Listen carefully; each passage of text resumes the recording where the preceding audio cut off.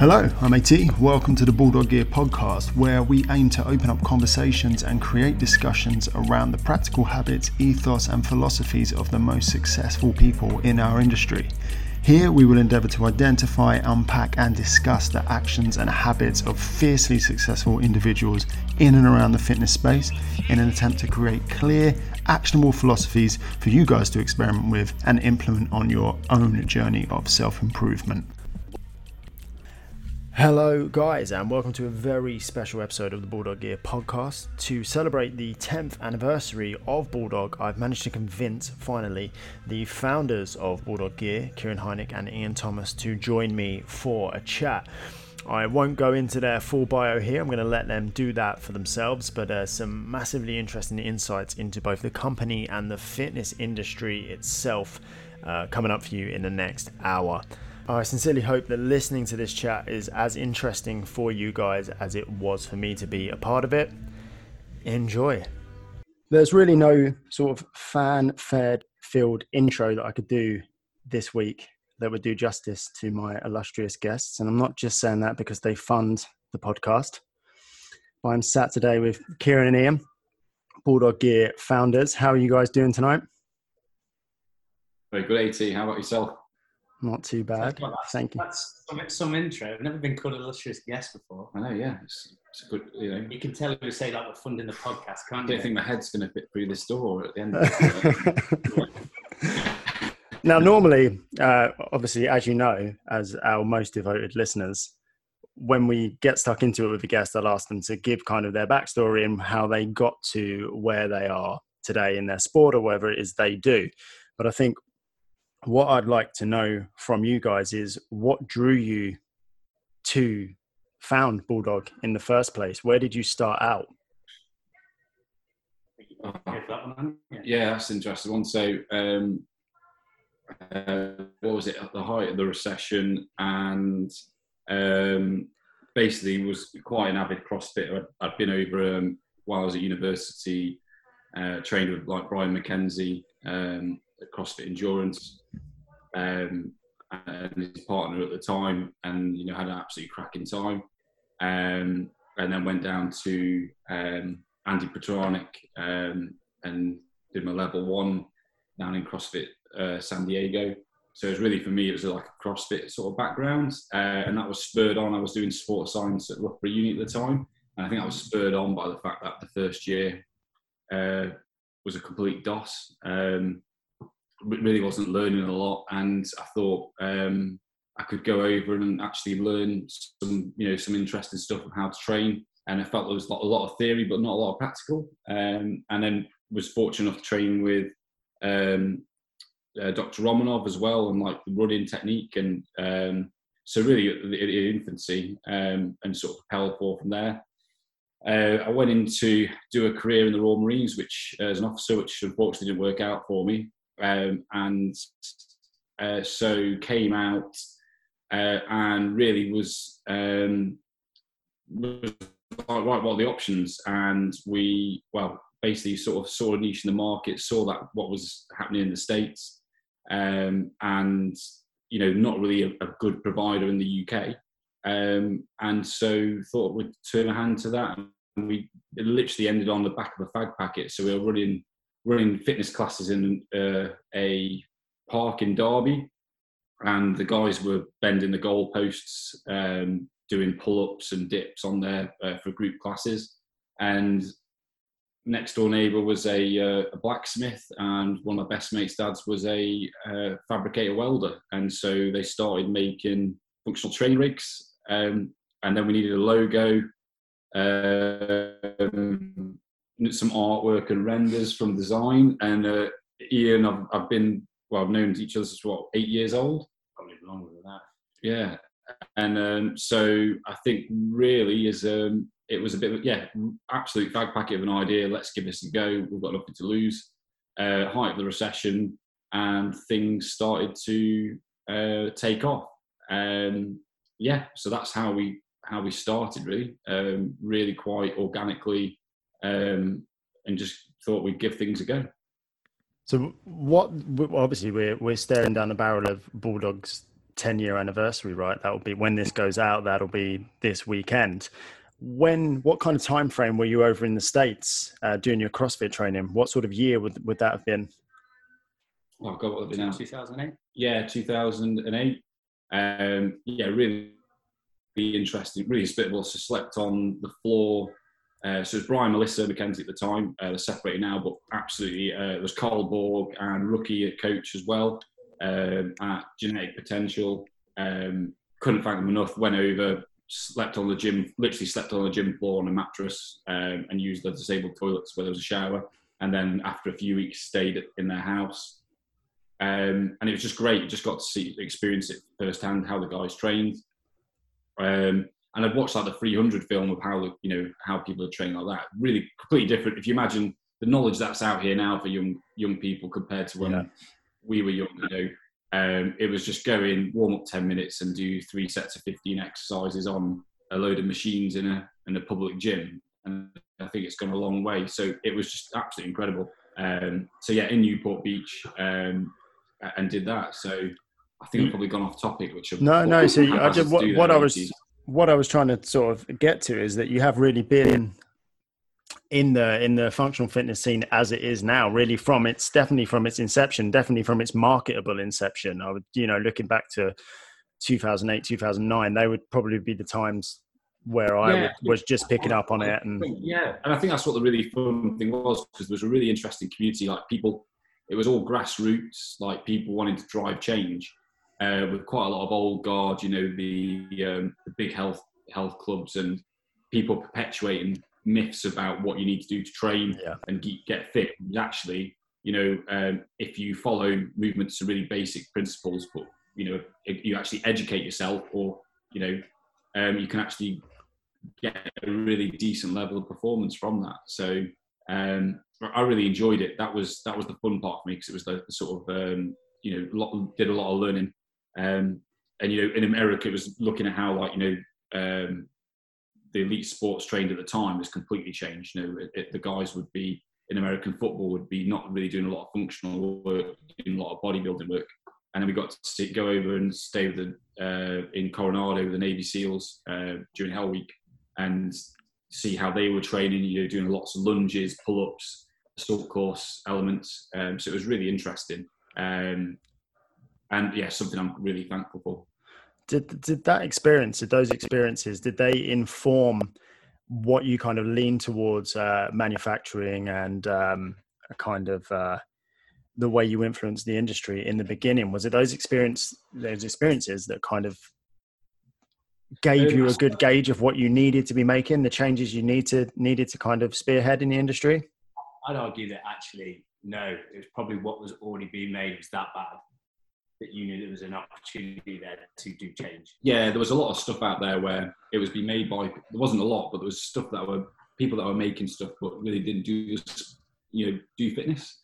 And I've always had a passion for fitness from a young age, and I'm definitely not the fittest person, but I enjoy it, and I take home what I can from that. But I definitely had an understanding, and it was, even now, it was no frills. So it'll do what it needs to do on the tin. It doesn't need to be fancy. It doesn't need to be, all this marketing hype. It just needs to be, you just need to be able to do pull-ups, dips on it, be able to squat on it. And then we just need a good bar and a good set of bump plates without, all the marketing guff that goes behind it. So that sort of probably set me on the trend of, sat down with one of my best mates' dads and my next door neighbour going, like, can we sort of make some of this stuff, guys? And the first job we ever did was for Sarum CrossFit and Train Manchester, so Sam Briggs at the time, and that sort of propelled us on. And I guess we were in that niche, and we sort of followed that wave of, really individual people that wanted to make a difference, and that was really exciting.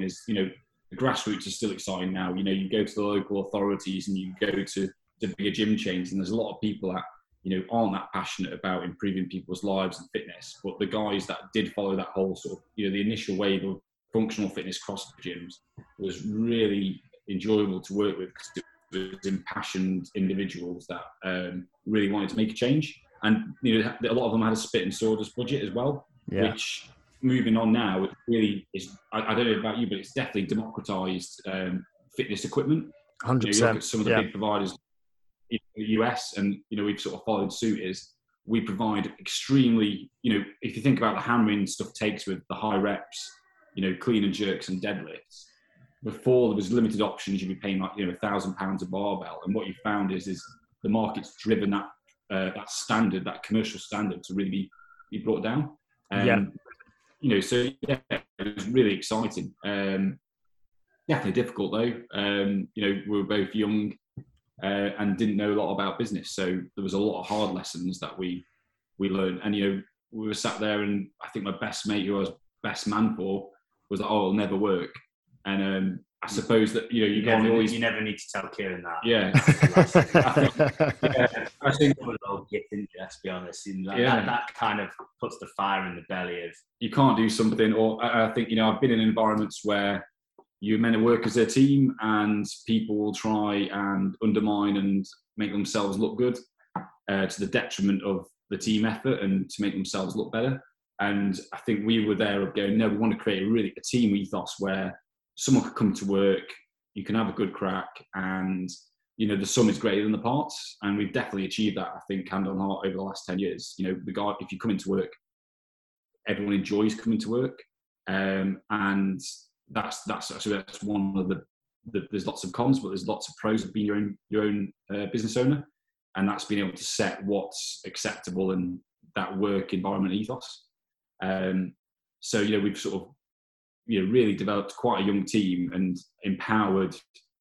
We were really young. The whole team's very young, and we brought in experienced people with us. But that's really exciting as well, because what you make up for lack of experience, you make up for imagination and ingenuity. So that was a very long monologue.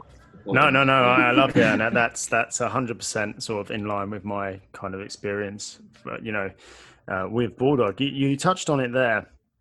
But obviously, CrossFit back in the day was very grassroots, and that was the culture that was almost fostered. There's a reason it's called a box, right? And everything, it was kind of praised to have this kind of DIY aspect to begin with, and then when people wanted rigs, everyone would know someone who was a fabricator or get someone in to do this. And like you said, like that's great, and it still has a special place in my heart. But once you kind of get to that next level, whereas you say stuff's getting hammered, or you're in a more commercial environment where it's literally just a case of people coming through the door, it suddenly just isn't affordable anymore, is it?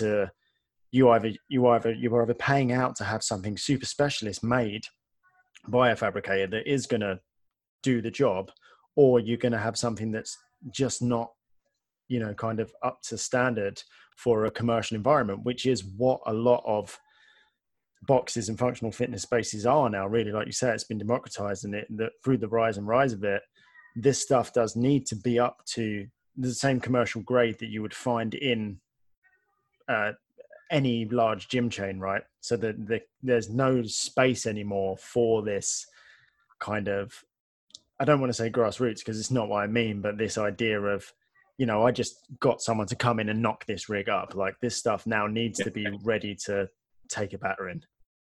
Yeah, it does. And I think we were quite fortunate, and we brought out different ranges and, could mass produce them so we could get that economy of scale. But equally, what you're finding now is, I think there's quite a lot of the old providers that provide a lot of the non-functional equipment are now struggling because, they want to sell a solution that relies on really expensive items of equipment. Whereas actually, I think we all agree, like from chatting, is if you can break down those silos of knowledge of how to train, you don't need loads of equipment. You just need, you need to have knowledge of how to use it, and you need something that's fit and robust and up for the task. And it doesn't necessarily have to be, again, we can cut the BS aside. If it does what it needs to do, you can manufacture something that's fit for purpose and suitable.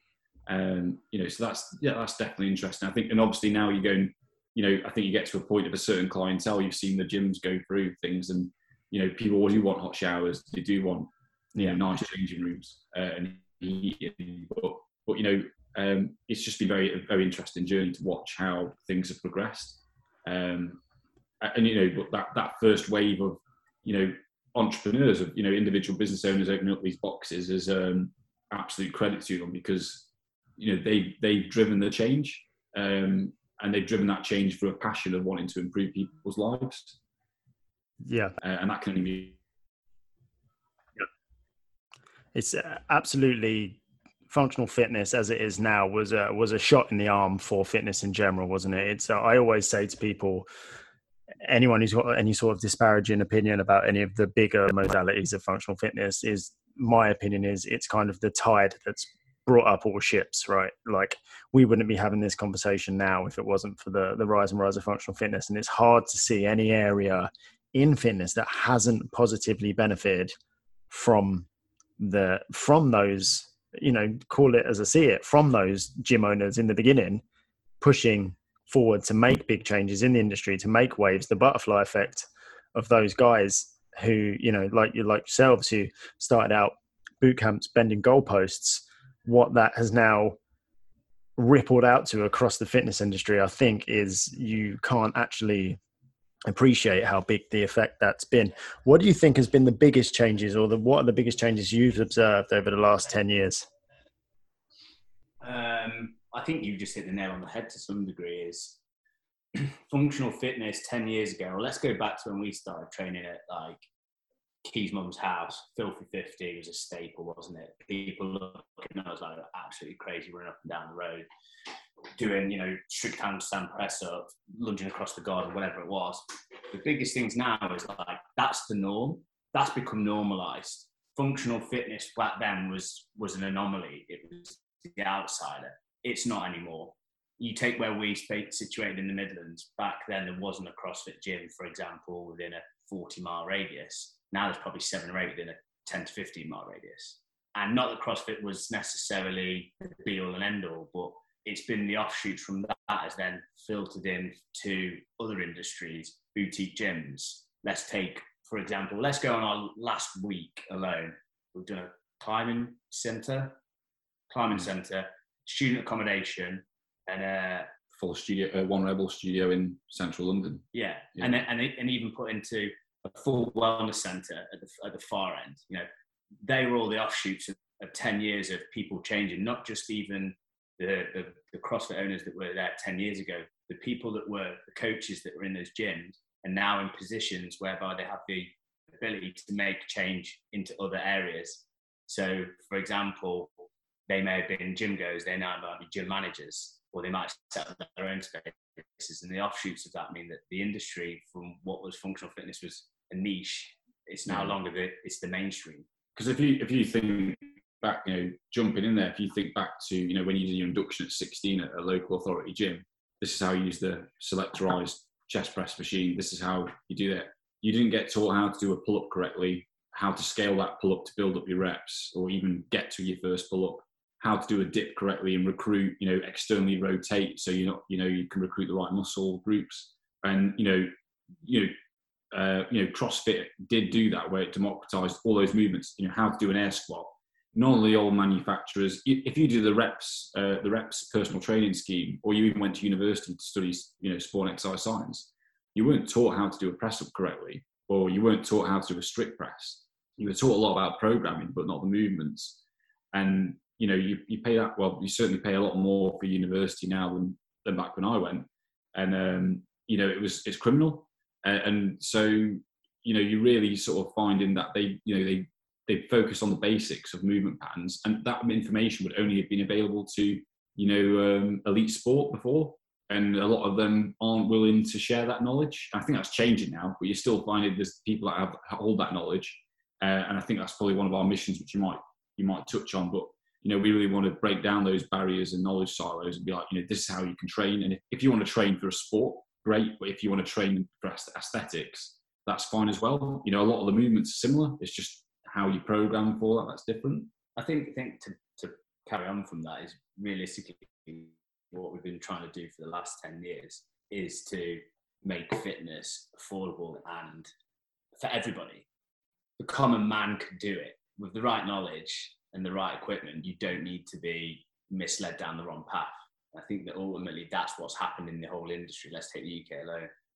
These chains of functional fitness gyms are not just CrossFit anymore.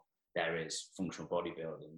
There's all sorts that actually stem from what is the basic principles. And a really massive female following as well, which, 10 years ago, if you went to a gym, it would just be a group of lads there. Now there's some incredibly, strong and athletic women about who could give a lot of blokes the run for the money, because they're very strict and rigid of how they follow their programming. But yeah, so I think it's been, you've seen a massive change in, I think, just the knowledge that's available.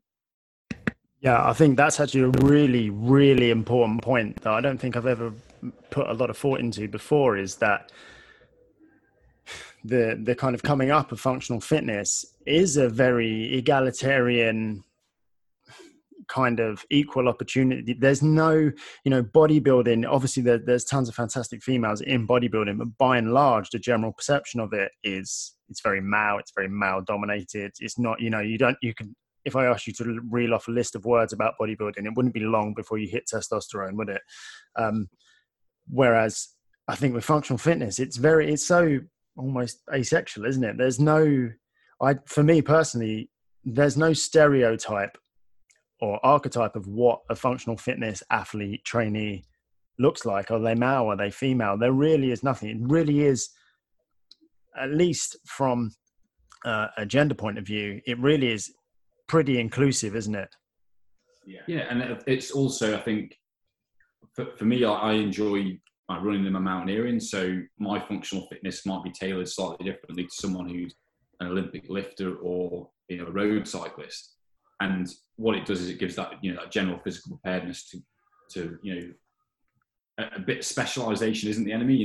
If you want to have a broad range of level of fitness, but then if you need to specialize and that's what you enjoy, that's where you can go down, but you're given that foundation. And I just find, I think it's really interesting. I also think from a longevity point of view, if you think back in the day, people would retire when get to the mid 30s. All the knowledge out there, rehab, mobility, everything that's, the touch of YouTube or a subscription to a provider now, can prolong your enjoyment of physical activity well into, your late 60s, 70s, because, you're getting taught how to look after your body. Yeah. I think as you said before, the package that has come with functional fitness in terms of the education of the masses is huge, right? And it even like you said, a reps level 3.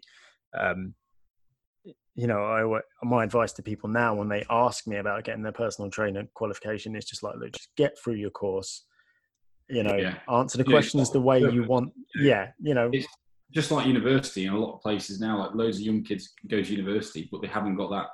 There's no other, because the successive governments have pushed them in. You've got to go to university to be a success. There isn't that practical training, available on the job training where you can learn. So I wouldn't say, it's a hard decision for people that want to, get into that industry. I don't give it now. It's more open. We've just seen that through the pandemic. You just touched base on there. Okay, we both got university backgrounds, but someone like yourself, AT, is probably as equal, if not better, knowledge in certain areas than a lot of people. And you've done it the hard way, grafting it out. And actually, you take that blend and that mix of people. There's more people with, say, university backgrounds who want to be the knowledge silos. They want to keep the retention of information for importance. And actually, the things that you do and you try and bring to your own work and your own platforms, and what we try to do is actually know the complete opposite. Yeah. We want to be the people that allows people to buy kit and knows how to use it safely, how to pick it up correctly, how to get the most out of that, whether they're in a home gym or a commercial setting. It shouldn't matter. And I think that we are the people that are just trying to offer that it should be just common. It should be free. And I think you also touch on there is our education system, it's not fit for purpose, it's Victorian. And when we were at school, 10 years ago, you've got to go to university to be a success. You don't have to go to university and get to loads of debt to be a success, but you have to be different from the crowd. And also it's being able to try and find a mentor or the right course to be able to go for. If you look at back in the day of like people now being like plumbers and electricians, they're earning far more than a lot of people at university. And a lot of people that go to university have got, the lecturers and teachers have got no experience of real life. And so I think there's a massive shake-up in education in its entirety, but also in the fitness space, where there should be more vocational training available. You don't need to get yourself in a load of debt to be able to make a success in a career. And especially, with Instagram and digital marketing now, as I'm sure you're well aware, with influencers, is you can create a platform. You don't have to go to a media house, and you can create your own content. So that's also, with social media, it's a massive democratizer and a leveler. So that's just something I probably portray as well and get across is, you don't have to get yourself into tons of debt for a university to get a certificate to know, to be professional at what you do. Yeah, and fair play, full respect to anybody who's done it. But my observation a lot of times, and I've been in a almost a mentor position with people who have got sports science degrees, and it's 5 years, and you've got to learn, or it's however long it is, but you've got to learn so much that you end up actually losing a lot of the specifics because there's nothing vocational, or there's very little vocational there. So as you say, you get people who are really, their general knowledge on sports science, on physiology, on anatomy is great, but they couldn't tell you, and I get this is because you're not necessarily going into a job like this, but they couldn't, like you say, they couldn't tell you how to regress a pull-up. They couldn't help you in any of these practical areas. And whereas, you go and train as a plumber and you're going to learn to fix plumbing. And I think what we're seeing now is a rise in availability of quite specific knowledge, which is enabling people to clue themselves up and upskill themselves in their own area. And instead of, as you say, having to spend thousands and thousands of pounds, get into debt to get a general understanding of this, not even this industry, but this area, and then go away and kind of upskill yourself through experience and through finding mentors. I think it's so good now that there's so many education platforms, and even people knock it if they like, but I can't imagine the amount of, trainers and even trainees who have upskilled and up-knowledged themselves just through social media in the last 10 years. Oh, yeah. It's huge. Massive level. And it's like, you can log on, and the problem is, you go from, everyone's got to be in school now until they're 18, and it's like a push to go to further education. But there are other options, and it's like, you can go do seminars. The biggest problem is access to finance. Yeah. But, you see it in America where, people are getting into, hundreds of thousands of pounds worth of debt, and in the UK there's a similar sort of thing. And there's that lack of access to funding and vocational training. But at the end of the day, you can go on YouTube, you can go on to, like you say, Instagram and social, and the knowledge that's available there, it is vast. So, I think in a way to learn and to be able to pivot, I think it's, really beneficial. Or, it's definitely something that wasn't available 10 years ago. 10 years ago. I think 10 years ago, it just wasn't. Yeah. Some of the people that we've been really, fortunate to have worked with, we've seen to, and I actually think people could say it's fortunate. I don't think it is. I think actually you find people like-minded or whatever. Let's go back to some of the earlier people. Let's take Ross, for example, Ross Edgley. Before he'd even swam around the UK or whatever like that, good people or know when they're doing good things. Same for Craig. And it's like those kind of people have now, they were ahead of their curves with digital marketing. And what they've been able to do is portray their own messages and be a part of their journeys. Has been able to bring people to us and go, and actually what they're doing and what we're doing align. Bless you. Yeah. I knew there was another one coming. That's why I waited. I think what people are going to have a knee-jerk reaction at the idea of kind of what functional fitness has made fitness affordable, which I can see the argument in some regards. But then when I look at, essentially your option before was a shit home gym from Argos, or that wasn't fit for purpose, and you're never going to use it because it's not fit for purpose, or rent your gym from, local leisure center, whatever it may be, whereby, you, as you say, you're funneled round stuff. You're funneled around the machines because they're easy to teach someone to use, etc., etc. So actually, realistically, what the rise of manufacturing of functional equipment has done, it has made it affordable to get almost not I don't want to say a commercial gym experience, but products that are fit for purpose at home or in your small facility, right? Do you think the gap between what we do and this level of equipment manufacturing and this style of training and equipment, the gap between there and the commercial gym is literally, do you feel like that's education? Yeah, I think we both agree. You could go, you've got loads of local authorities that are completely behind the times, and then you have a lot of the old guard. When you're looking at these tenders and everywhere else, even in the Ministry of Defence, when you're quoting for jobs, you've got really young, enthusiastic personal PTI, physical training instructors who know what they're on about, and then guys that were just basically, right, we're going to tab everywhere and we're going to do some press ups, and we're going to run every day. And the guys that are in the key positions haven't got a clue, and the guys that are young and know what they're doing aren't empowered. And that's just it's just a generational cycle, and some organisations are further behind than others. But as you and I know, is like, you can train and do something a lot more cleverly with the right programming. So I think now what's happening in the industry is the knowledge of the movement patterns is there, how to squat, how to do a lunge correctly, how to do a press up, but there's not a lot of knowledge. And I think a lot of influencers are very good on that as well.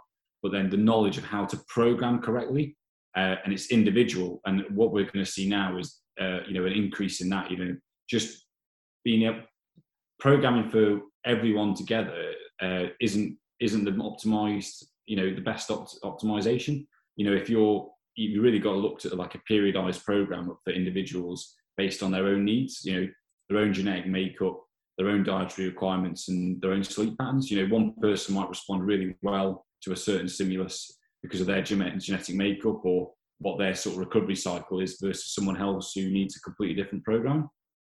And I think all the programs in the past have always been, this is what the group do. This is the median, and if you fall left or right of that, then that's your problem.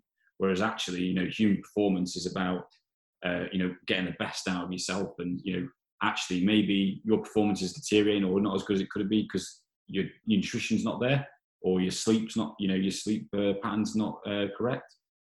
So I think that's where the industry's going, and it's definitely going that way, where individuals are then looking at their nutrition, their sleep patterns, and getting data.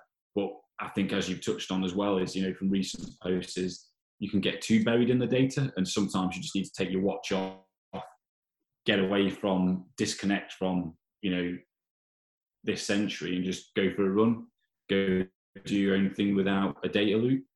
I think to add to that though, like I think we do live in a time now, and whereby there's a lot of people aspiring to be or live, I call it, as a semi-professional athlete. So the advanced intermediate. Yeah. Yeah. But Ian says athlete, and I say adult PE because ultimately it's an athlete is an Olympian. An athlete is a peak in their sport. Yeah, but I think my point in this instance is that actually I completely agree. But what I'm saying is they want to live the lifestyle, that all the information that's available for nutrition, the information that's available for tech, whatever it is, gives them the ability to live from being an adult PE goer. So an aspirant athlete, I would call it. And it's like an upscaled adult PE goer to an athlete coming down. It's like there's this new formalization of personality type of people that want to take their training nutrition seriously. Yeah. Like, serious, yeah. But that's one of my pet gripes, which is probably not going to do our sales very well. But here we go. There's an athlete, and then there's someone who wants to be empowered and take the right information. And I think what you are seeing is a massive pool of people now that want to take their nutrition seriously, want to take their sleep patterns seriously, even to the point where you could do blood testing now and your gut testing, and look at your nutrition levels and your gut biome. So, that's only a good thing, being able to live that high performance lifestyle, where you can actually go, well, I'm on this planet for once, I want to optimize what I'm doing. And, complete kudos to people that have the discipline to follow that through. I think it's great. Not us. Well, no, I think we're the antithesis that, sometimes work, that also you've got to understand is sometimes work does get in the way. Yeah. And I think as a young, naive 23-year-old, we'd be like, why are people overweight and why can't they, why aren't they fit? And, but actually when you've got, a couple of kids, a really high powered job and you're juggling everything, certain things sometimes have to give, but, and there's nothing wrong with that. It's like, no. And I think actually the norm is, you'll go through periods of where you're really on it. You're on that curve where you're doing lots of training, you're spot on with your nutrition, and sometimes you'll come off that. But I do think the good thing that you just said, I think just to add to that, is that we're in this realm now whereby the knowledge of your own output can be, okay, I accept there's going to be peaks and troughs of it, but more people are more aware of, okay, I've just fallen off here, I know how to get back on. I don't need to fire all that out to a local gym. I can get on, I can do it from my own garage when it fits around, or if I can control my environment better, then I can control that a little bit better. But whereas I think the home gym's been a big boom. Ultimately knowledge is power, and a lot of the big commercial players don't want you to have that knowledge. They want to be able to influence you and sell you something that's not fit for purpose, but high margin and a gimmick. And the more knowledge you've got, it's free, it doesn't weigh anything, and you can get yourself back on track. So, I think that's a massive benefit of our generation now with social media is, that democratization, again, we keep coming back to it, of that knowledge. Yeah, I think that's where you kind of split ways there, in your opinion, between the two of you. I think is actually the perfect sort of summary of the idea that we're discussing of the increase in education in industry. The point is, yes, you can, if you want, you have access to all the information and all the tools you need to go away and train like a professional athlete. And to me, it's no different to any other hobby. There's lots of hobbies where you can pursue it with the same vigor someone pursues, their job.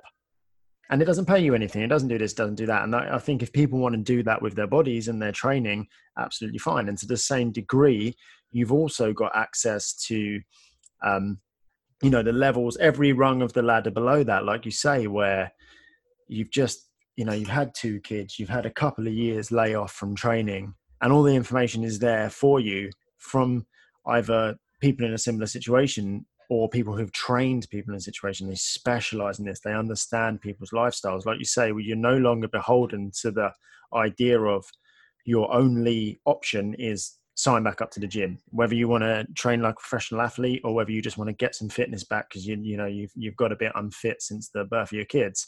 Once upon a time, your only option was go down to the local leisure center and you get your leisure card out and sign on the dotted line and get an induction off of, a spotty 18-year-old on how to use I can say that because I was that spotty 18-year-old once, on how to use the lat pull down and the chest press machine. And like you said, the education now has just empowered people, hasn't it? It's completely changed. And this is something I want to kind of go on to next. But people, by and large, I would say by and large now, the average gym trainee, especially in the functional fitness space, is more, I'm not intelligent, but more clued up and has a better understanding of fitness than the average level 3 PT 10 years ago. I would happily say that. Categorically, 100%. I'd actually say they could call bullshit on that person. Yeah. I mean, that's what we're seeing, isn't it? Yeah.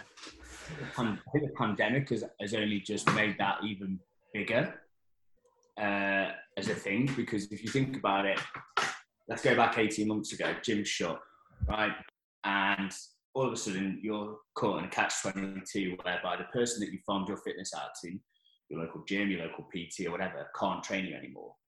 And all of a sudden you're left with this, well, what do I do? And people have gone, all right, I can either go buy some kit or I just wait till my gym to back open. And all of a sudden, that audience has gone, okay, right, I'm going to go get this piece of kit. What would it be? Dumbbell, kettlebell, whatever it is, or some people went all out, full-blown gym, depending on what they could get their hands on. But all of a sudden, they're now looking for more knowledge resources with which to take that on themselves. So from where before, they're in this situation whereby they didn't have to think about it. They could just turn up and crack on, especially in functional fitness gyms. They've now gone, all right, I've got an opportunity to level up myself now. And all of a sudden, you're at this position whereby people are in a better situation for themselves. They've got more knowledge. They've spent the last 18 months researching, looking at, especially when people have been furloughed. It's like, right, well, I'm going to get a piece of kit, I'm going to do it at home, and I'm just going to crack on with it. And now all of a sudden, people are maybe not so focused on maybe go back to the gym, or they can go back, but they're not. So they're maybe calling out those coaches a little bit more, because actually they've got a bit more knowledge than what they had before. So I think that's a great thing to have come out of this. Yeah, 100%. And I will put my hands up and say that, even as someone who's been in the industry for 17 years, and I spend a lot of the work I do is geared towards the general public, not professionals. I was so surprised by what it became apparent just how much fitness meant to people during the pandemic. And I was very surprised. I was very surprised by that. I think it's really been a big lesson in how important, everything's very doom and gloom at the moment, isn't it? About the state of physical fitness and physical readiness in the Western world, or, however you want to spin it. But when the pandemic hit and the gyms closed, then you saw this big rush for people that wanted to keep their fitness going. That kind of doesn't marry to me with the idea that, the whole Western world's going to pot and physical culture's dead and people just sit on their arse and their iPhones all day. To then suddenly see everybody and their mum and their nan trying to get their hands on dumbbells and barbells, to me it's only a good sign. That kind of reaffirmed my sort of faith that we're actually moving in the right direction, and that this is something people want to do, this self-improvement kind of thing. What were your biggest learnings from the pandemic?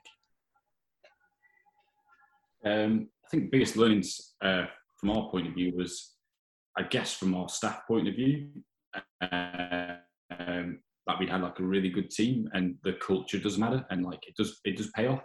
Being a good employer, and everyone got together as a team and dug out blind to make sure we could operate in quite difficult circumstances. But also equally, it showed us. So, for example, during that, and not to blow our own trumpet, but we didn't increase prices throughout the whole of the pandemic. We didn't profiteer, and quite a lot of the larger companies did increase the prices and did exploit.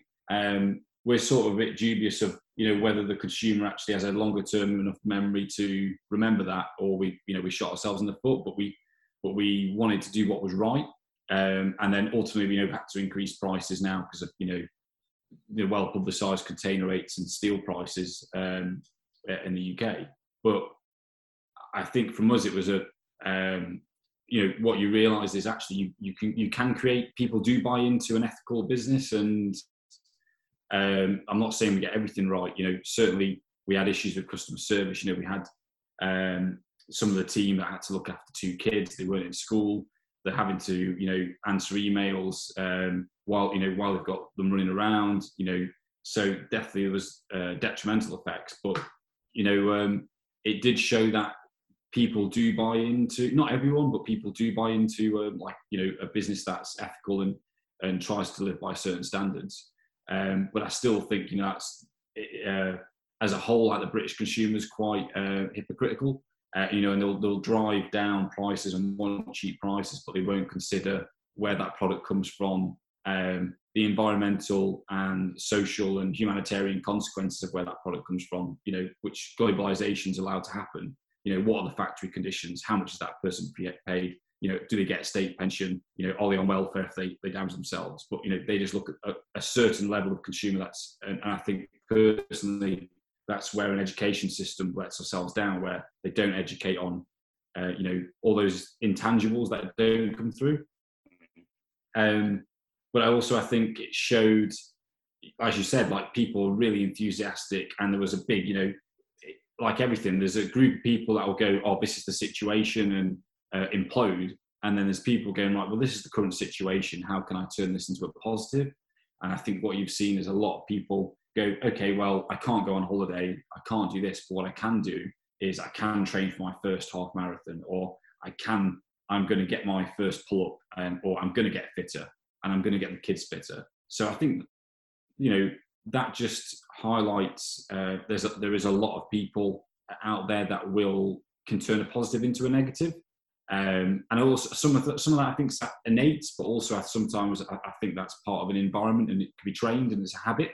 And so I think that also highlights that there's a role for organisations to help people, look at the options and go, well, okay, this is my current situation, but instead of feeling down in the dumps about it, how can I turn this into a positive? Yeah. And I think a lot of people did do that. So rather than just getting on the cans of beer and watching Tiger King the whole time, they went, oh, well, I can go, I can do a marathon in the garden, or, I can do PE lessons with the kids and turn it into a positive.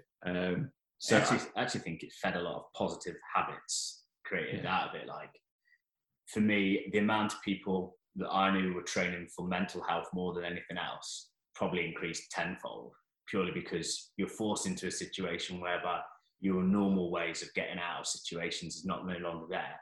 And all of a sudden you're looking for whatever ways you can, not just the physical, but the mental side of things as well, which is exactly that. And I think that consumer cultures of, let's just say, I think my other one, the biggest one, is everybody thinks you're Amazon, and you're not, and you're doing everything you can, and people don't see that.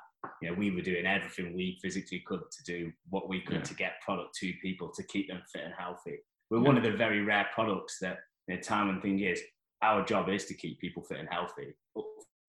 Ultimately, that's what we do, and that's what we deliver, and that's what we were trying to do, working around the clock, taking as much as we possibly could on to get stuff to people. And I think that's the biggest part of the learning curve. I think the positive as well, I think like AT, like anything, is you find out what your customer group is, and the guys who understand, and then you also realize who your customer is not, and your customer is not the person that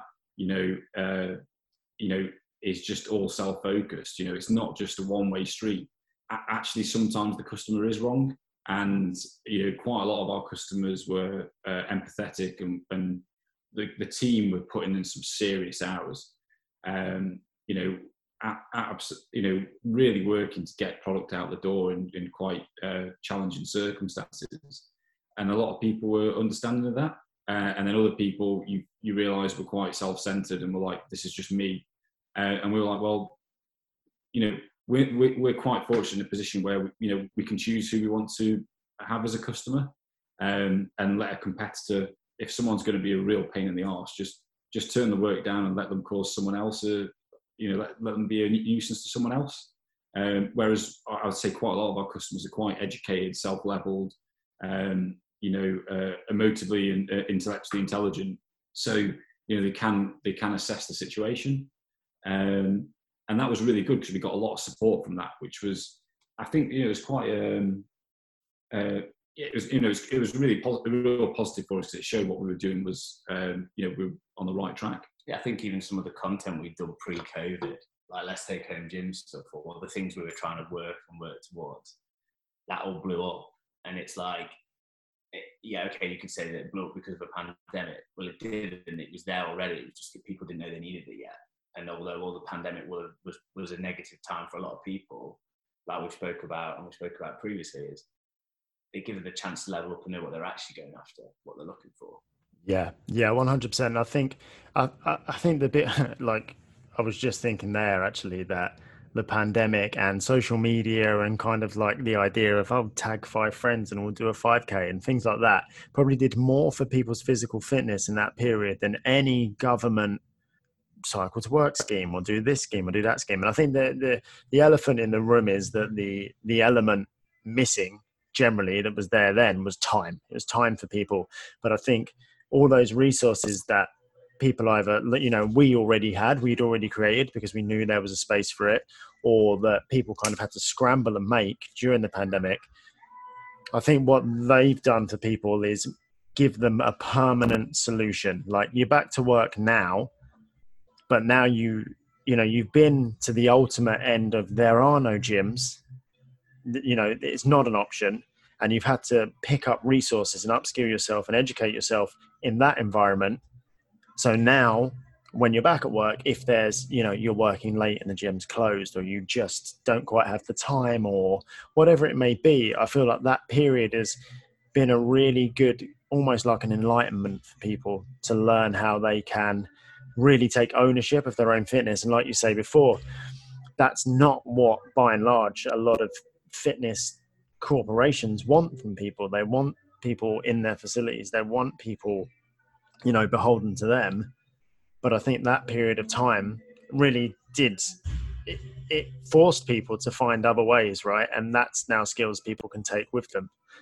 What I want to touch on, because there's a couple of things you said there that I find really interesting, I know other people will, is that idea of the consumer doesn't really, kind of turns a blind eye to some of the more far-reaching implications of simply buying cheaper stuff beyond is it just cheaper quality, beyond this, beyond that. And I know that's something that I know the ethical side of produce for Bulldog is really important. Obviously, I've been privy to that kind of that ethos with you guys, but I wonder if you could just touch a little bit more on why it is you think it's important, or what you do to ensure that actually from start to finish, Bulldog Gear products that they meet your core values. Yeah, so I think that's important. I think one of the big things, let's talk about a barbell, pretty important to any sort of strength and conditioning program, is, Europe has banned numerous chemicals, as has the US, because it's damaging to the environment, which makes it a lot harder to create, a really good finish on your chrome or a nickel plated barbell. And, if you look at an imported barbell, that said country won't have the restrictions, they won't have the environmental regulations. So, for example, the operator in that plant where they're plating won't have to wear the relevant PPE. Those chemicals won't have to be destroyed in the correct manner. And so a consumer will look on and go, oh, well, this bar's, 195 pounds, this bar's 295 pounds. I'll go for the cheaper one. And they don't take any consideration into the fact that, that person's not paid, the correct wage. They haven't got, pension contribution, the environmental repercussions, even the carbon repercussions of transporting said products, halfway around the world. And, it is a choice, but equally that's also down to government and, everyone goes on about the free market, and there is no such thing as the free market. The market is regulated by government, and they put in the structures and limitations for the marketplace. And so if there were more stringent tariffs and duties to make a level playing field for British or Western industry, where we do adhere to the correct guidelines, it would create a level playing field. And we work really hard to create a fantastic quality product at a good price. We do have different ranges, but a lot of equipment providers are far removed from their supply chain. And some well-known ones in the UK and abroad, where they couldn't tell you the working conditions that factory is in. They couldn't tell you the environmental things, and simple stuff. In the UK, your laser cutting items, and there's got to be light guards, there's got to be dust extraction, there's got to be XYZ protocols. And you can go over to other factories abroad, and there'll be someone operating with a laser beam, a fiber laser beam not protected, and the guy will go blind in 6 months because he's not got the correct PP and the machine's not enclosed. There's no light guards to shut the machine down. That all costs money. And I think definitely as an industry, the fitness equipment industry especially, they're just like certain segments will look at things and go, oh, well, this is cheaper. And they go, well, there's a reason it's cheaper. and the individual consumer does have power. So that's sometimes quite frustrating for us because it doesn't create a level playing field, and it's definitely annoying. But I think we're probably going to see a gradual shift of that with policy. That's our hunch moving forward. But as a British equipment manufacturer, we don't manufacture everything in the UK, but we manufacture a hell of a lot in the UK. We can categorically say we have extremely good work environments, we pay good wages and salaries, and we look after our staff, and we definitely comply with the relevant environmental regulations, which definitely, in terms of other providers, that they would not be able to guarantee that with their supply chain. I think that the really key part for us is that, especially our UK one, we've worked really hard to, we made some mistakes, we've learned some lessons. Let's look at making UK barbells. What a painful journey that was, but what a journey we've been on. I can tell everything there is to need to know about a barbell production now, and that was a journey for us. But let's look at import stuff. Like you said, like we try and do as much as we can here in the UK. There's some things we can't, but we've been to the place where those made. We know what's going on there. We've seen it. We've built those relationships. I know for a fact that not many people could say that. We've been told that we're one of very few people who are like, oh, you've come to see us. Like this is different. We've been out there, we've checked, and we know that we can hand on heart go, we know our product's made, we know where it comes from, and we know we're happy with it. And that means a lot to us because you can go out and do your job. There is frustration with the industry, but I think there's a moral obligation to know where stuff comes from, and ultimately, I think it's only going to keep going one way. And I think, why get caught in the price war of cheap? Ask yourself a question: have you ever actually thought why that's the reason? And I don't think that thought crosses a certain segment of the market at all. But I think that delving onto that thing as well, Ian touched on, is we've gone through, the only way you can learn is through failure, and we've definitely experienced our fair share of failures. But again, we're in a society at the minute with quite a lot of young people is they're completely scared of failure, and failure is just feedback. And the more you can fail when you're young, the quicker you can learn, and then improvise, adapt, and overcome from that, and become a better person. Like, no one's ever got to wherever they are and been successful without failure. And so that is one thing, especially, I think definitely with, like, whatever generation it's called now, Gen Z, they're scared of failure, because they're on social all the time and they see success, or they see that, that little window of success that people want to perpetuate. But actually, if you want to have a successful life, you can't be scared of failing. You've got to go at something, and sometimes you've got to take it as a learning curve on the chin and go, okay, it's not worked, but you're definitely, you're not going to start from square one. You're going to have a load of knowledge that you can move on for. Yeah, and I think what's really important there, and it harkens to kind of the beginning end of the answer to that question, is that it's important to have a sort of strong self-centre, right, and a strong code of ethics inside that you can always, at every failure, you always have that to go back to and say, this is what I'm made of, and this is what I'm about. And I know you guys aren't just paying lip service to that because of the horror stories I've heard from you guys and the anecdotes I've heard where you've literally refused, when you have to manufacture abroad, when there's no other option, when you've refused to work with certain people because of the conditions and the ethics in those places, even to your own detriment. You could manufacture a £150 barbell if you didn't have that kind of strong central ethos of, it's important that this thing is manufactured ethically across the board. And I think that's quite important, and it's something that permeates through the entire company. On that note, what are kind of your predictions for the industry over the next 10 years? Where do you see things going by the time we hit 2031? So we've got different things there. So I think we've both got different views. I think we'll both have to be careful because obviously it's a competitive environment. But I think anyone would agree digitalization is definitely on the up, and the trend of wearables and getting data and tech from your training. which is definitely interesting. I think sometimes it's I think you probably agree it's a bit OTT, and part of the enjoyment of training is not being plugged in and dialed into your technology. It's an escape. So it's an interesting area to look at. I think you're going to see a lot more in terms of that knowledge element of the democratization of that knowledge. So I think they're probably like key takeaways from me on that. And I think but I also think it's quite in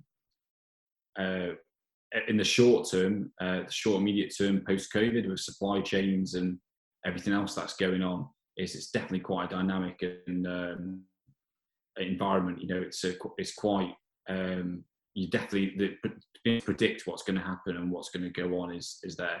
But I certainly think the competition in the health and fitness space is going to increase. You're already seeing it becoming quite saturated, and I think you'll see areas where firms are going to increase their investment in intellectual property and try and secure their position on certain areas in terms of IP because it's a high growth industry, and there's definitely profits and margins to be maintained on that. But I also think you'll probably see, in terms of the social side, I think the British consumer's quite educated, and if someone knows they're getting some influencers are getting paid £1 million to post about something, the market's gone well beyond that point of, oh, I'll buy that because that person said I should buy it, or you'd like to think so. Maybe not the Love Island crowd, but definitely a lot of others. So I watch it a bit easy. I heard you applied. I wish. So I think what you're finding is the education or the knowledge base of your customers is increasing. And so they're definitely going to be more. They're going to be more critical and evaluate stuff.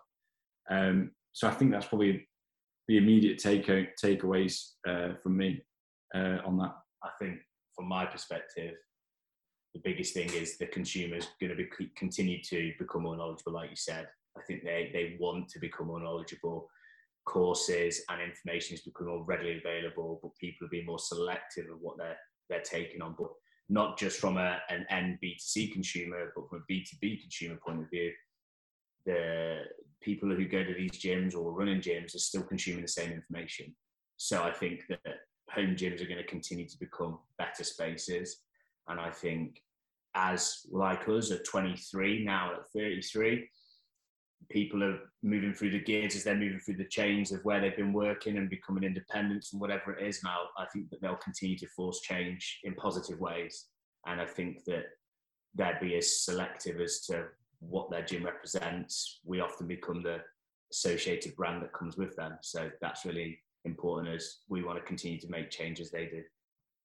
Yeah, I think as people become more and more educated, and as that becomes the norm, like the consumer is as educated now as the professional was 10 years ago, I think that it's going to be less a case of companies being able to just kind of command and just buy this product because it's going to solve your problems. And I think the companies and the organizations that are going to rise to the top are the ones that offer the education alongside it, because the education is really what solves the problem, right?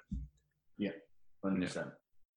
Is there anything that you think's flying high at the moment that you can't see standing the test of time? Anything that's kind of in the groove at the moment, it's the next biggest thing in fitness, and you can't see it making it to 2031?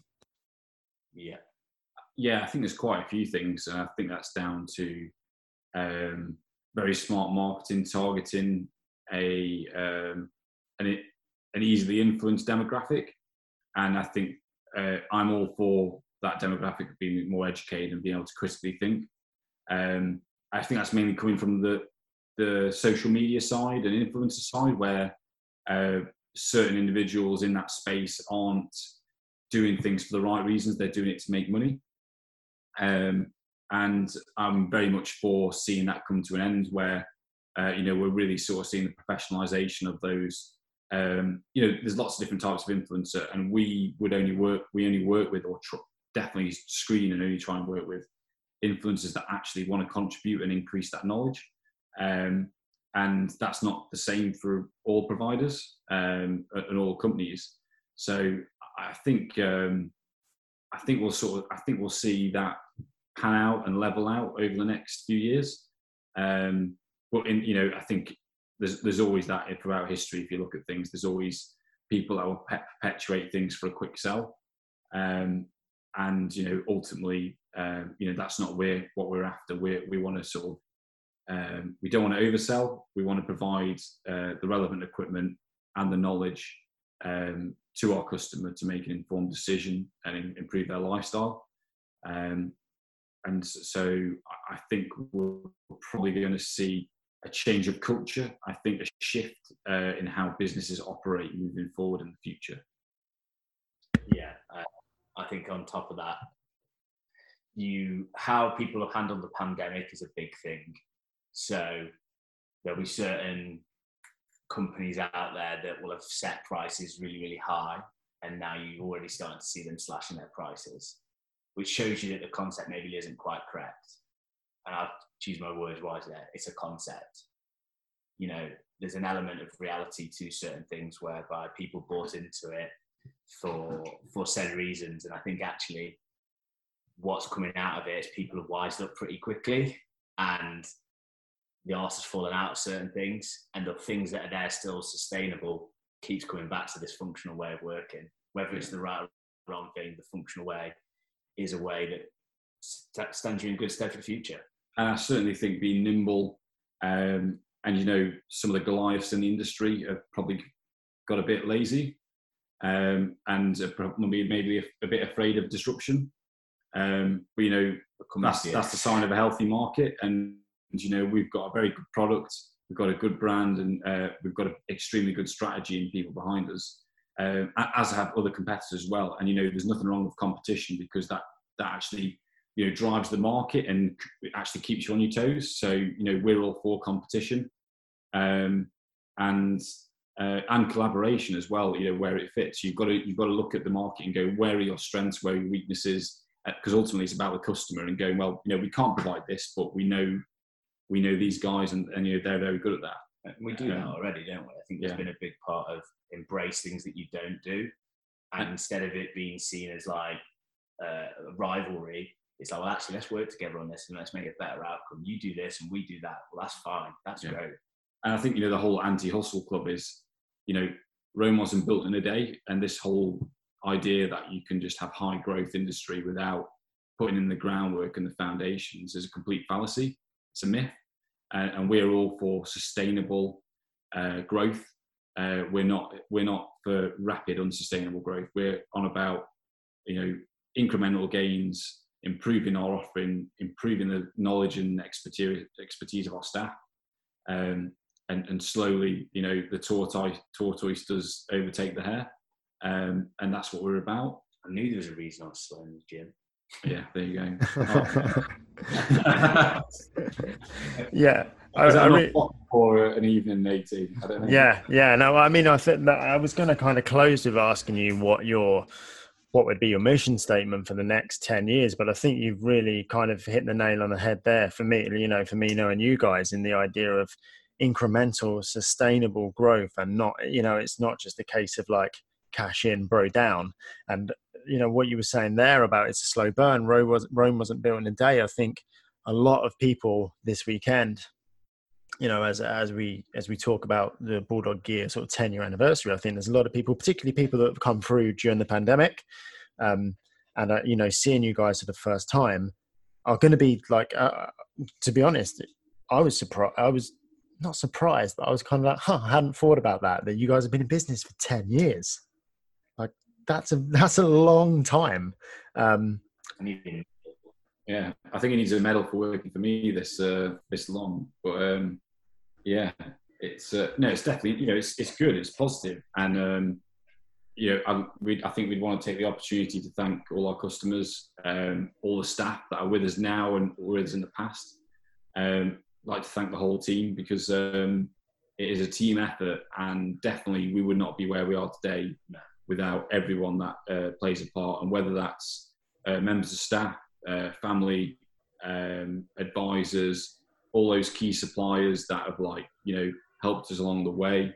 And it's all about, anything in life is about relationships and building up a trust and rapport. And I would like to think that, we've definitely done that. And, we don't get everything right. We're only human and you can make mistakes, but we certainly look back and reflect on that. And, in regards to our customer, we take their points and their criticism seriously. It hits hard. When we get, when there's a negative review, that gets straight, emailed straight over to both of us, and we'll look into it. We're not disconnected from the end consumer, and certainly a lot of that's justified. Definitely, some consumers, the odd one consumer or two, are difficult, but a lot of it, we are always striving to improve that customer journey and that customer service, because ultimately that's what's going to allow us to have sustainable growth. We want to be able to follow along that journey with our customer. Yeah, I think we spoke about it just briefly. I think takeaways for the future, AT. I think we will continue to create change. Just it's a way that the customers, whether their customer is an end consumer or running a space, whatever that might be, I think the power of the independent for the future is going to continue to create change and be disruptive, especially whether that's from a governmental point of view and how local authority gyms are, or disruptive to how, say, the old guard will have run their certain things. Young people are going to come through and are going to create change, and we're going to be there to support them. Yeah, definitely. They're the guys that are driving the change. We're not after the old fogies who don't have a clue. We want to really help those young entrepreneurial individuals that want to, create and make something of themselves. Yeah, and just kind of in closing, if I want anybody to take anything away from this podcast, it is that I think it's really tempting, because you can walk into gyms up and down the country and you can open up magazines and you can go on YouTube and you can see the Bulldog Gear logo on the side of a rig, and it may give the impression. I mean, I think most people would be then tempted to believe, not wrongly so, this is a huge operation. But you guys are really right there with your hands on the wheel, steering the ship. And as you just said, you're not disconnected. You're not disconnected from the industry. You're not disconnected. This isn't some hustle culture drop ship. You've seen a gap in the market and you're capitalizing on it type thing. You genuinely want to disrupt and change the industry for the better. And as you say there, empower young entrepreneurial individuals with the tools they need to carve out their own space in this industry. And I think that's my biggest takeaway. And I hope, having worked with you guys for years, that's my biggest takeaway. And I just hope that, I know that's going to come across in this podcast. And for me, that's what I want people to realize. This isn't a faceless entity. You guys are driving change. Yeah. And I think the biggest thing to take away, or to someone who's young and wants to set up their own gym or PT studio, is failure is good. Learn from it, and definitely the more failure you can make when you're younger, the better. Don't listen to people that say you can't do anything, because it's merely down to actually they're trying to impose what they think they can't do, and actually you're making them feel bad because you think you've got the will to do it. And just go for it. And don't take no for an answer. Just keep going. And there'll be ups and downs, but just keep going for it. That's the biggest thing for there. And the other thing is, okay, we do use social quite a bit for marketing, but get off Instagram and Facebook and just live your life. That's a good little way to end it. Pretty sage advice. Normally I would ask guests where people can find them, but it's just bulldoggear.com, right? Bulldog Gear. You'll find us at Bulldog. Guys, thank you very much for your time this evening. And normally I'd say hope we can do this again sometime, but I imagine we'll all be speaking again tomorrow, multiple times throughout the day. So some stuff to get on, isn't there? Yeah. Thanks a lot, guys. Good night. Right, thanks very much. Bye. And there we have it. Thank you for listening in. Guys, if you enjoyed today's episode, it would be greatly appreciated if you could drop us a review on your podcast app of choice. Any feedback you've got, please send it over via social media, and don't hesitate to tell us what you would like to hear more of. I'm AT. This has been the Bulldog Gear podcast. Thanks for tuning in, guys.